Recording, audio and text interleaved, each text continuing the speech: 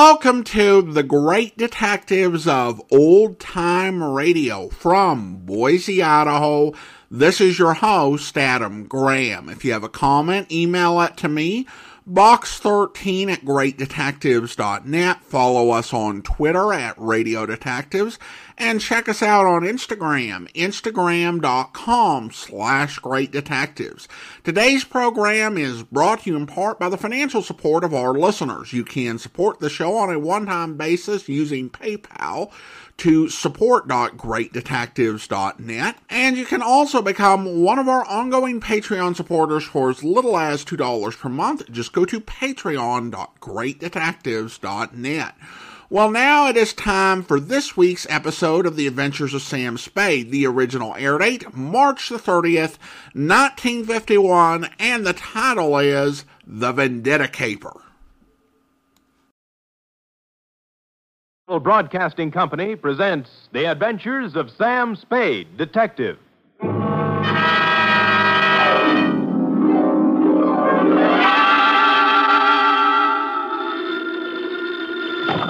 Sam Spade Detective Agency. Me, sweetheart. Sam! I heard you were hobnobbing with the wealthy set of our city. If what I was doing is their idea of hobnobbing, I'm glad I'm in the lower income brackets. What do you mean? What happened? I will only reveal that, Effie, in the intimate secrecy of our office. Was it that bad? Worse, F. Emotions ran amok. Passions were strewn from Fisherman's Wharf to the peninsula. Hatreds festooned the very air. And there was jealousy, too. My. It was positively lurid, as they say. Well, do you think it's all right for me to hear it? Well, I'll expurgate it a little, F. I'll water it down to your strength. I'll use monosyllabic instead of polysyllabic words, and so on. Now, Sam, I want you to tell me everything you think I should hear. And then just a little more. It's a deal, F. Prepare yourself for listening, and I will shortly make my entrance with a saga of society skullduggery, the lowdown on the uptown and all that. Now, if we need a name for it, why not call it the Vendetta Caper or the Revenge of Monte Cristo?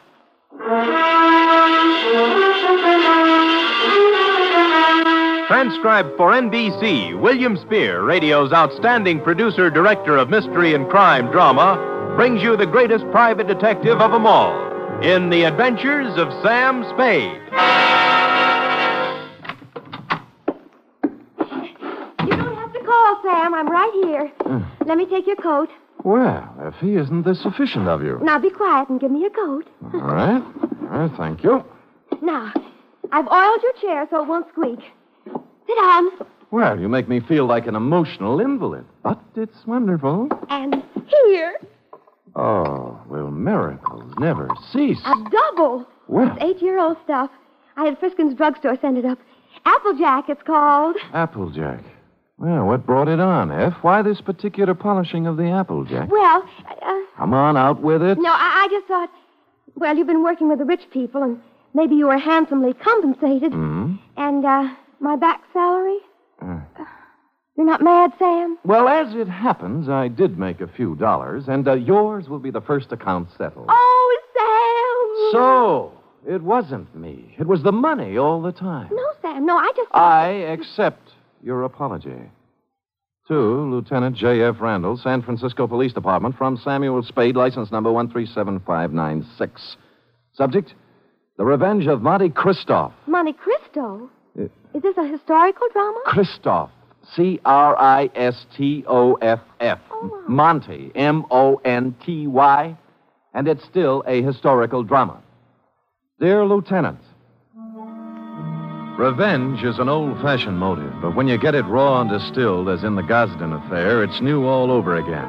This was the slow-burning, deliberate kind of passion that starts smoldering way back in the forgotten days and explodes among some people who never knew they were living over a keg of dynamite. It was yesterday morning that the distant sputtering of the fuse began to be heard by a man named Chandler Gosden. You know him, the hulking rich boy, the electrical appliance scion who took up professional boxing for a while. I think he was billed as Gold Plate Gosden, a society scrapper. And he was doing well, too, until a right cross by someone who needed the money more than he did sent him back to clipping coupons. Spade? Yeah? I'm Chandler Gosden. Well, I recognize you. What do guys like you charge? Well, it depends on the job. Investigation. $60 a day, and any unusual expenses. Cheap? Well, And do you guys have some kind of a code, huh? Code? You know, like doctors. Do you keep things in confidence? Well, most of us do, including me. Yeah, I don't suppose it'd make any big difference if it got out. I'm not afraid of him. I'd just as soon punch him in the mouth as look at him. Who? Monte Christoph. Heard of him? No. Moved into the peninsula, my neighborhood. Bought the Major Dunhill place. Oh, yeah, I know the estate. Must have cost plenty to buy. $250,000, I hear. Mm-hmm. But what's money these days? Everybody's got it. Yeah, isn't it awful?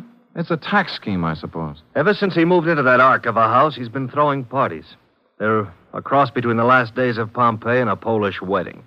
He invites hundreds of guests, everybody who is anybody. Disgusting. But it seems legal so far.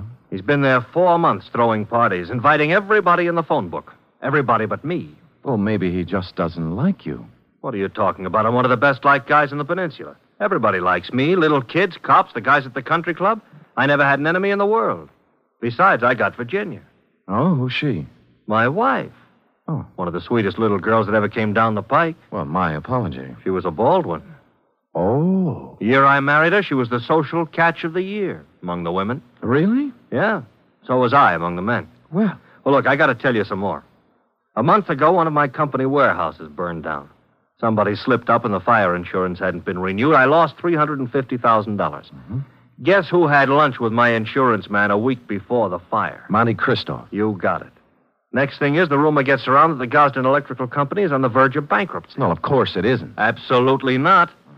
A gossip columnist reports that I'm going to close up shop and beat it to South America with what dough is left. Then when the stock prices start dropping, somebody suddenly buys them up so fast they disappear overnight. Some corporation I never heard of called the Dantes Corporation. I see. And then all my friends start getting unfriendly. As soon as I show up, everybody stops talking. Act as if there's some big secret about me that I don't know. And they've all been to Monte Christoph's parties lately. That's right. The week after he arrived in town, all these things started happening. Now, what I want to find out is why. I don't even know the guy, but he's making a big change in my life. Well, it sounds like you're entitled to know. I don't know how far I can get. The best I can do is find out who he is, where he comes from, who his friends are, all those things. Okay, you're hired. Now, find out everything about this Monte Christoph. I got to know what's going on. I'm sorry, Chandler. I wasn't able to get here when you said. The traffic was absolutely unbelievable. Cars everywhere. They must be giving cars away these days. Everybody has one. I think we should get a helicopter. Mr. Spade, my wife, Ginny. Well, how do you do, Mrs. Gosden? Chan, I hope you haven't lost your head and blabbed everything to him. I told you these sort of men weren't trustworthy. I beg your pardon, madam? Look, Ginny, I told him, and he's a good guy. Well, if you just want to go around giving your life secrets Oh, away... shut up, will you? I'm the man of the house. Really? And I suppose I count for nothing? Oh, no, forget it. Spade, I'm depending on you. Don't let me down. You wouldn't think a millionaire would be hard to biograph, but I came up with very little information on Mr. Monte Christoph. He'd arrived in town 4 months ago, stayed 10 days at the St. Mark Hotel, then bought his house. He had a bank deposit running into 7 figures. He had no known business connections, just money. The register at the St. Mark said he came from Chicago, and an airline company verified that he'd been a passenger aboard one of their ships from the Windy City. This was as far as I'd delved when my place of business was entered by a man in powder blue livery. You Spade? The same. Mr. Monte Christoph sent me to pick you up. I see. Up for where? For his mansion on the peninsula. Oh. He said he knew what a rough time you must be having at your present job and that he'd be glad to make the whole thing simple to you. Oh, you really said that? That's what he said. Oh. But I don't know what it means exactly. Well, I don't know what it means exactly either, but there's one good way to find out. Home, James? My name is Bertuccio, sir. Bertuccio. I see. How long have they been calling you that? Well, let me see. It's about... Oh, what do you mean? I mean, it's my name. All right. We'll talk it over in the car.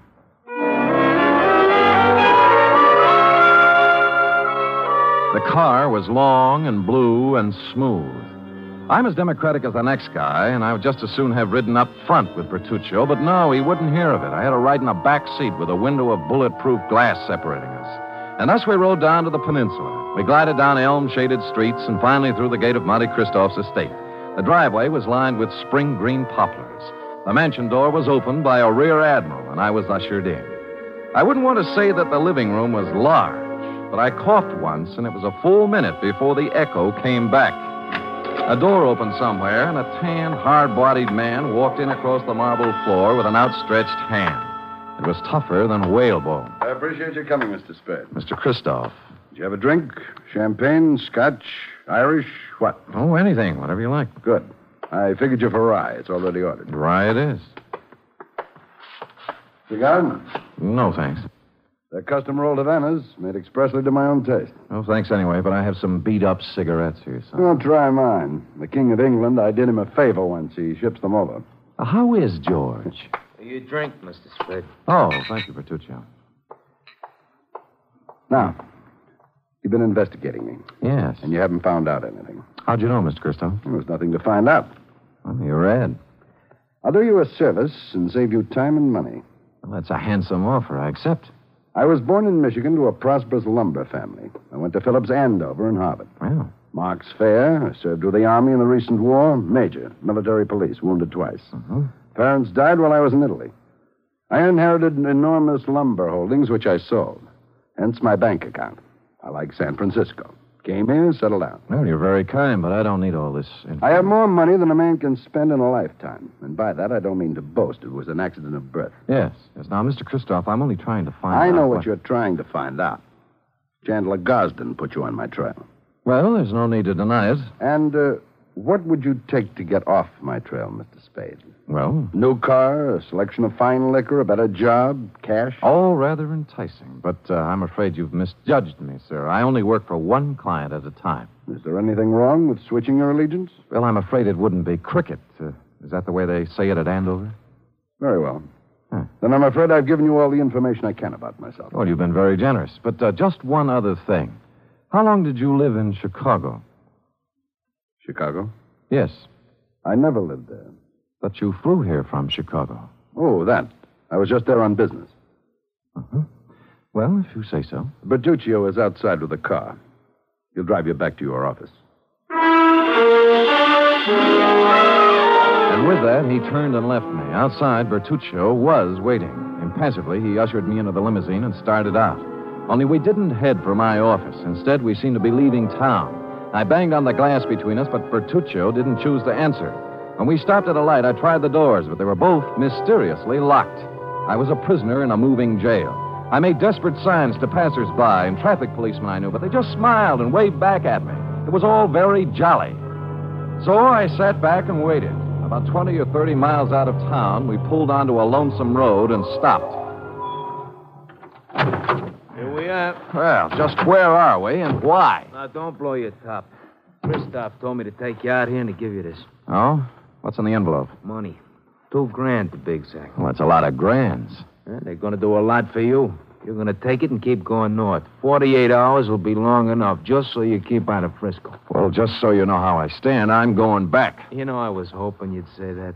Now I can do things my own way.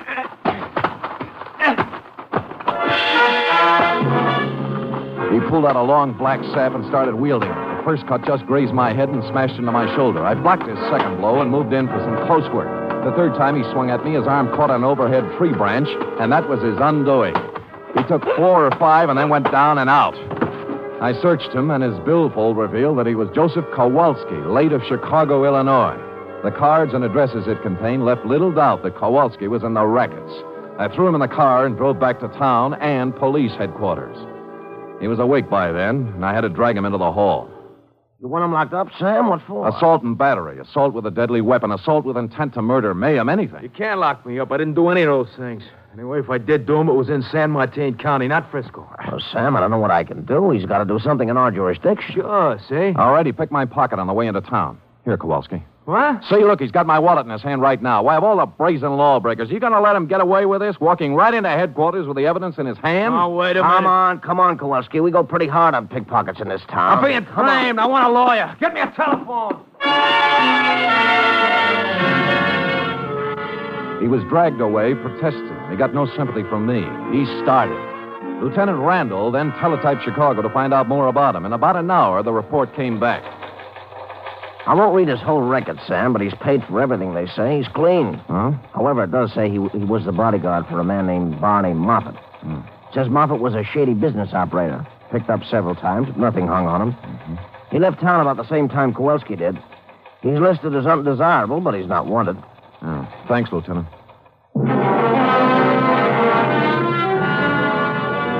If a man named Barney Moffat had a hood named Joseph Kowalski as a bodyguard, and they both disappeared from Chicago at the same time, the obvious conclusion was conclusively obvious.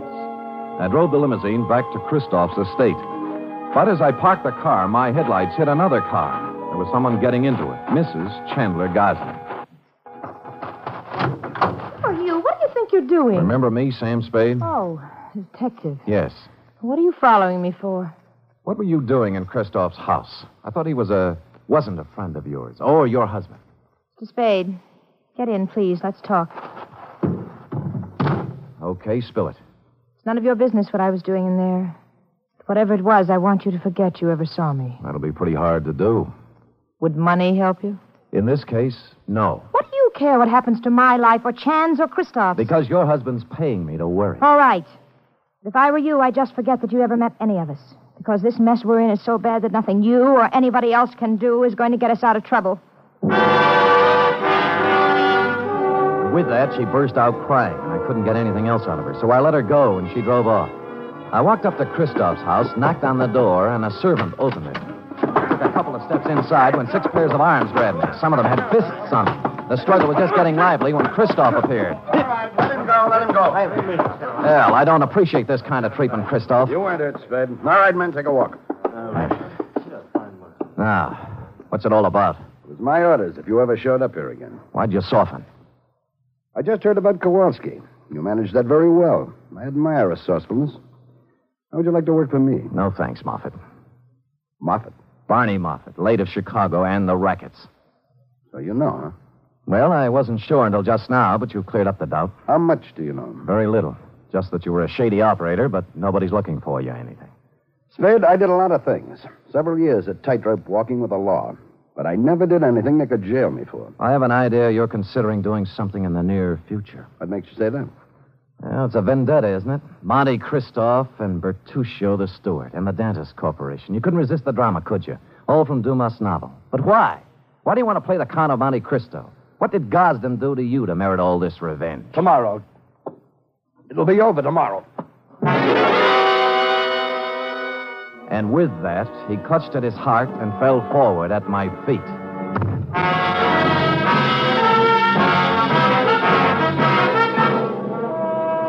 You are listening to the weekly adventure of radio's most famous detective, Sam Spade.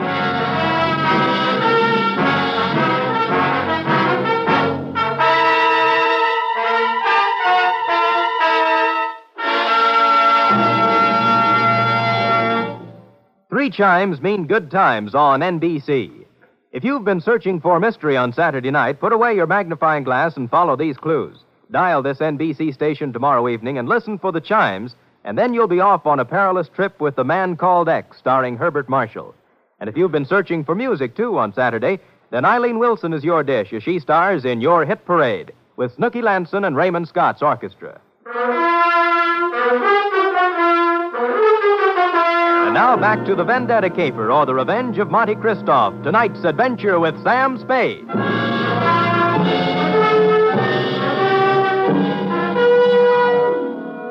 I bent over and listened to his heart. It was okay. Monte Christoph had just keeled over, apparently, from a crescendo of emotion. He blacked out. I didn't want to be held up by his henchmen, so I left the room and walked out of the house without calling anybody. I walked down the road, and good luck, there was an empty cab cruising along. At Chandler Gosden's, I found him pacing the living room in a state of physical and mental disorder. I told him what I knew. Vendetta? Why? I never heard of him. I never did anything to the man. Why would your wife go and see him? I don't know. Why don't you ask her? Because she hasn't been home all day, and here it is 1 o'clock in the morning. She still isn't in. Tell me, is there something special happening tomorrow? Christoph seemed to think that everything would be settled tomorrow. It's our annual corporation election, just a matter of form. I'm elected president. A few other people voted into office, always the same people. Well, then he must plan to swing the election his way. Maybe put you in office. Huh, got a fat chance of that. I don't care how much stock he buys. Ginny owns 10%. I own 41. That's 51%. If he bought 49% in the open market, that still wouldn't be enough. We could still outvote him. You're sure you've got the stock in your Sure. position? I saw it last week when I was down in the vault looking for my birth certificate. Stupid me, forgot I don't have a birth certificate. Huh? No, that must be Edson, my lawyer. Called and said he had something on his mind. Chandler, I have bad news for you. It can wait. No, it can't. This is Sam Spade, Ralph Edson. How do you do? Spade. Now, Chan, listen to me. All right, what's biting you? Just this. We're liable to lose that election tomorrow. What are you talking about? We can't. I just found out that Monte Cristo has 59% of the voting stock in Gosden Electric. 15? He can't have it. Oh, look, wait a minute. If my wife sold her stock, he could have 59, couldn't he? He could. Spade. Are you positive you saw her coming out of Christoph's house? I'm afraid I did. I'm going to find her. And if she sold any of her stock to Christoph, I'll kill her. I tried to dissuade him, but he brushed me and the lawyer aside and ran out of the house. I called the police and told them to try and find Virginia Gosden before her husband did. Then I went looking myself. The first place I tried was Monte Cristoph's mansion. There were lights on, so I entered, gun in hand. I didn't have any time to dicker with servants and bodyguards. And Christoph appeared in a matter of seconds. All right, Spade, what is it you want now? Virginia Gosden. She hasn't been here since the last time you saw her. You know where she is? Haven't any idea. Well, if you know, tell me. Her husband's looking for her with homicide in his eyes. I can't say I'm sorry. Well, that's a nice sentiment. She sold you her stock in the Gosden Company, didn't she? Since you seem to know about it, yes. Why? She in love with you? I think maybe she is. And you're in love with her? She's a stupid, empty-headed nothing. I can't stand the sight of her. I hate her. Now, hold it now. You'll knock yourself out again. Yes. Come over here.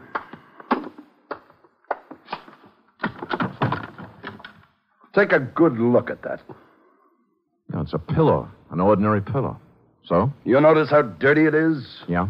Notice that it isn't even stuffed with feathers. They were too good. It's stuffed with dirty cotton rags. Well? My father's head was lying on that pillow when he died. I've kept it ever since as a reminder of who killed him. Who did? A man named Elwood Gosden. A man who cheated and lied and stole everything he had in his life. Chandler's father, huh? Yes. My father and Elwood Gosden had a hardware store once. My father invented an electric iron. Ever heard of the Gosden iron? Yeah. It should have been the Moffat iron. Elwood Gosden stole the plans from my father, registered them first, and then drove my father out of business. He made a fortune out of it, and then went into other electrical appliances. Well, things are beginning to gel now. My father became a peddler and died poor and broke and ill. My mother died 20 years before she should have from overwork, while the Gosdens grew fat and respected on the Moffat brains. So you started your vendetta, huh? I started it the day my father died. I set out to make one thing in this world, money. And I made it in handfuls. You can look me up. Barney Moffat, Chicago. Gambling, black markets, gun running, slave trading, anything and everything that had a big profit in it. And then I set out for San Francisco to break that Creighton son of Elwood's and his whole family. And on the way, you lost a guy named Barney Moffat. What difference? Look, you've got money now and everything you need. Why go on with it? I don't care anything about money. I only want to use it against them. Do you know why I had all those parties? To buy stock from people. Yes. Stock in the Gosden Company. I've paid twice, 3 times what the shares were worth.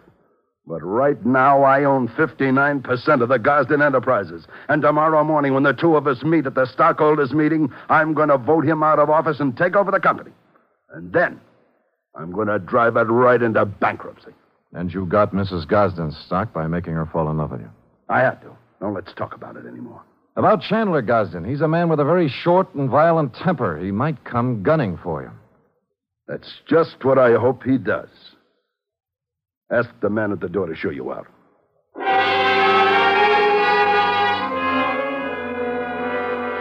I spent most of the night trying to find Virginia Gosden with no luck. Chandler didn't return to his house, so I didn't know what he was up to. It was early the following day when I got my first report. Lieutenant Randall called me down to police headquarters. We found her, Spade. Dead or alive? Oh, about halfway in between. She was shot in the chest at close range. Gun right up against her. But she's still living. And what are her chances? Fair. Where'd you find her? In a walk-up apartment on Polk Street. It was registered to her. Looked like a love nest, a place where she met a boyfriend or something. No weapon. I see. I figure murder attempt. Her husband. We have a pickup on him right now, but so far he's vanished. Shame. Fine old San Francisco family. What do you know, Sam? Well, give me a free hand for a couple of hours, will you? Maybe I can do something for this fine old San Francisco family.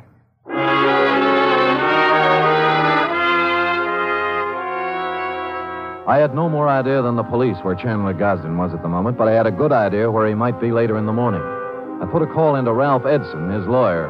The stockholders' meeting of the Gosden Company was to be held at 11 o'clock at their executive offices. Edson got me in, and at 5 minutes to 11, Monty Christoph walked in. There were 3 of us. None of us spoke. We just sat around a long, polished table, alternately watching the clock and the door. At 11:03, the door opened. Chandler Gosden stood there, rumpled, red-eyed, vicious. He had a gun. The first man who moves is going to get a bullet right in the face. Chandler, for heaven's sake. Shut up. Is that the gun you tried to kill your wife with? It's the gun, but I didn't try to kill her. She did it herself because he drove her to it. Me? Yeah, you, Christoph. You were meeting her in an apartment. Don't think I've been dumb. Put the gun away and let's get down to business. Are you kidding? I got the same gun she used on herself, and I'm going to use it on you. Well, stop talking and get it over with. You act as if you want me to do it. All right. Edson, Spade, clear out of here. Gosden, use your head. I said get out of here. Now go on. Okay, but don't take your eye off him. He's got a gun in his pocket. Don't worry, I won't. You were working for him. Working for him all along. Everybody was. No, now listen to me. He wanted you to kill him. He doesn't care about himself. He just wanted you to be put away for murder. Spade, this is our affair, not yours. Now, look, both of you shut up and listen. This is a tough thing to try to settle something that's been boiling up in you, Moffat, ever since you can remember. You spent all of your grown-up life trying to get back at the wrong man. It appealed to some ironical sense of yours to carry out the Monte Cristo revenge story. Now, let me ask you this. You remember all about Monte Cristo and how he ruined the people who had ruined his life and how his father died heartbroken. But do you remember the end of that book? Go on. He found that he couldn't bring himself to revenge the wrongdoings of families on their innocent children. That reads good in a book, but I don't feel that way. Well, maybe you will when you hear this. What? This man right here that you've spent 20 years getting ready to ruin is not even a Gosden. Huh? What? He's an adopted son. Mr. Elwood Spade, Gosden adopted him from an Oakland orphanage on October 11th, 1907. I got the records to prove it this morning. I don't believe it. I would have known. Mr. Edson, you've always been the family lawyer. Isn't this true? It was a long chance that Edson would play along with it. But to bring it off, it needed the final clincher. Lawyer Edson looked at me, then looked at Chandler Gosden. He gulped and licked his lips. It's true. It's true, Chandler. Adopted? Your father never wanted you to know. Chandler didn't move. He just stood there stunned. But Barney Moffat sank down into a chair and buried his head in his hands. Edson and I looked at each other and waited. And finally, Christoph looked up and spoke. Start the meeting. Mr. Edson? I hereby declare the annual stockholders' meeting of the Gosden Company open. Mr. Gosden? I don't care what happens now. I bow to the majority stockholder. Oh. Mr. Christopher... I beg your pardon, Mr. Moffat? As the majority stockholder, I vote that the chairmanship of the Gosden Electrical Corporation remain as it has for the past 20 years with Chandler Gosden.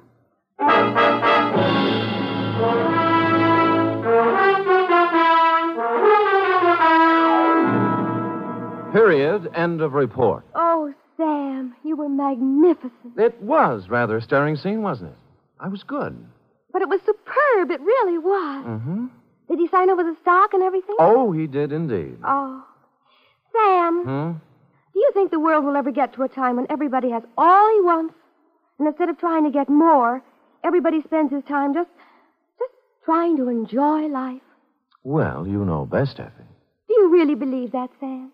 Well, you've got to believe something. It's better than nothing. I guess. I have a theory, too, Sam. Well, spout it out. Well, if everybody in the world picks somebody else to be nice to, there'll never be any more trouble anywhere. How do you figure that? Well, before you can be nice to somebody, you have to think nice thoughts, see? And once you start thinking nice thoughts, well, you can see how silly the bad ones are. Effie, come here.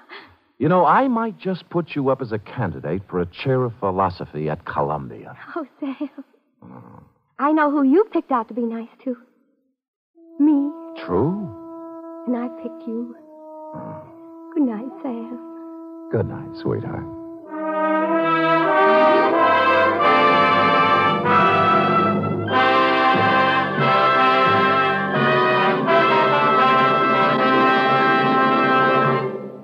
Tonight's transcribed adventure of Sam Spade was produced, edited, and directed by William Spear. Sam Spade was played by Stephen Dunn, Lorene Tuttle as Effie. Script for tonight's adventure by John Michael Hayes. Musical scoring by Lud Gluskin, conducted by Robert Armbruster. Join us again next week, same time, for another adventure with Sam Spade.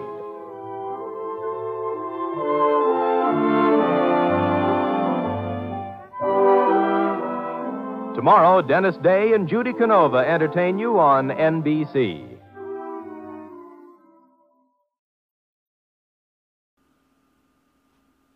Welcome back. Well, this was, I think, a really good production.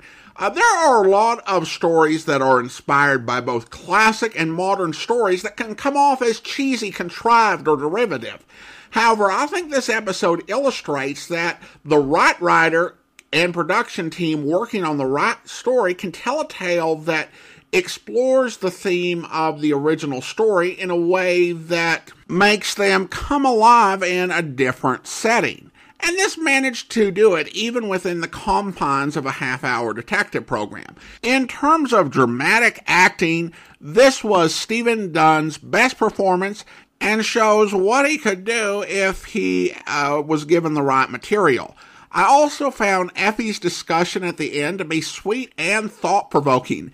In the midst of all that, they still worked in some funny lines, so, it still felt like Sam Spade. I loved when Mrs. Godson complained everyone had cars and suggested that because of that, they should buy a helicopter. Well, now we turn to listener comments and feedback, and Eric says, Sam Spade, Dragnet, and the Johnny Dollar serials. Let's just take a minute and savor this lineup. Sam and Dragnet might not be what they were at their peak, but they are still among the best series ever produced. Dangerous Assignment is one of the better espionage series, and Mr. Chameleon is at least historically important, doing it to it being an example of the work of the Hummerts, one of the most prolific and successful radio producers of all time.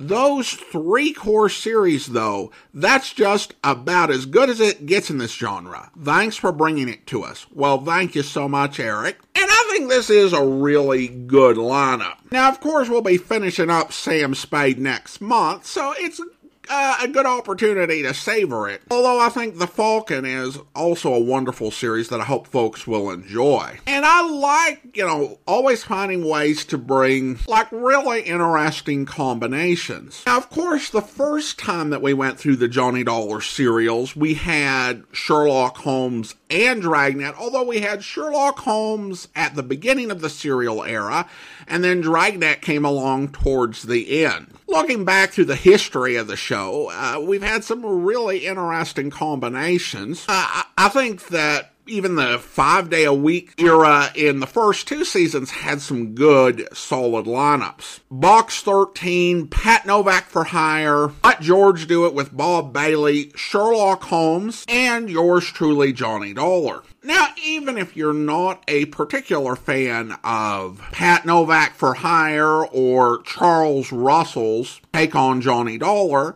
about the midpoint of the season, we had Alan Ladd in Box 13, Jack Webb, and then later Frank Graham and Jeff Regan, Bob Bailey and Let George Do It, Basil Rathbone in Sherlock Holmes, and Edmund O'Brien as Johnny Dollar. Second season also had some pretty good lineups, particularly during the period where we had Nero Wolfe and Tom Conway as Sherlock Holmes at the same time. Monday programs of The Thin Man and the Abbotts might not be to everyone's taste. In terms of the 6-day-a-week lineups, and for this I'll kind of exclude consideration of the Tuesday programs just because the Tuesday shows tend to change quite a bit more frequently and be a bit more niche.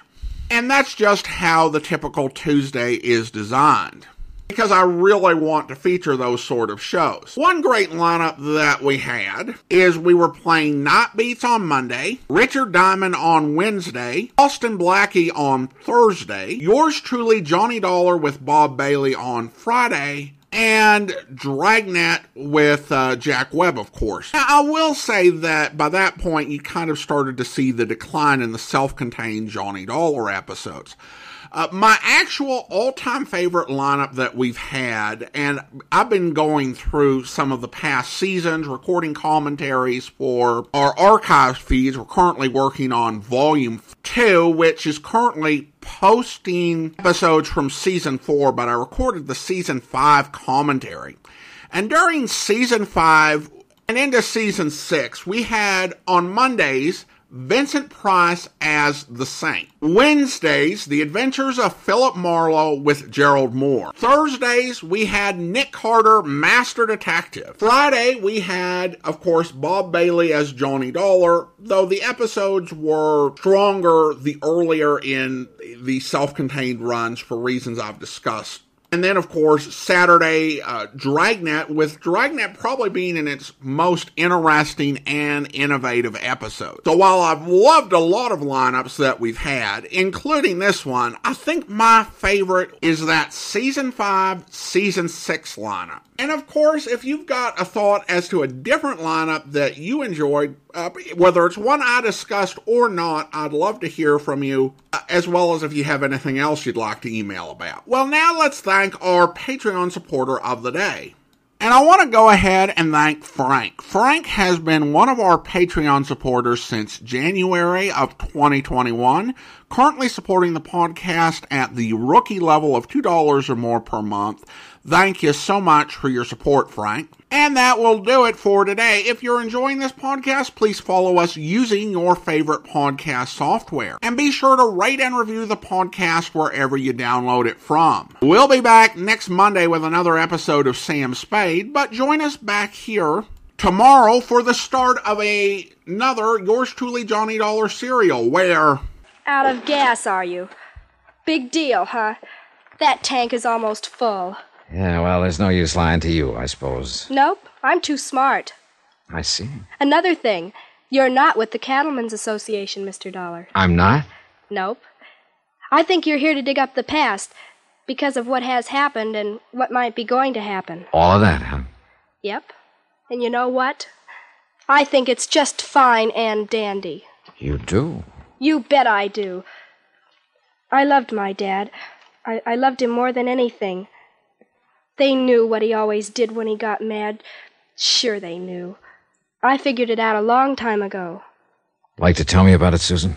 You'll find out, Mr. Dollar. I think you're the kind of a man who smashes into things, right into the middle, and breaks them wide open.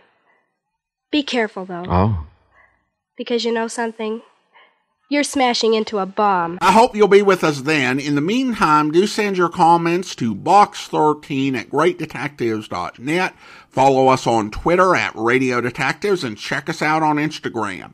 Instagram.com/greatdetectives. From Boise, Idaho, this is your host, Adam Graham, signing off.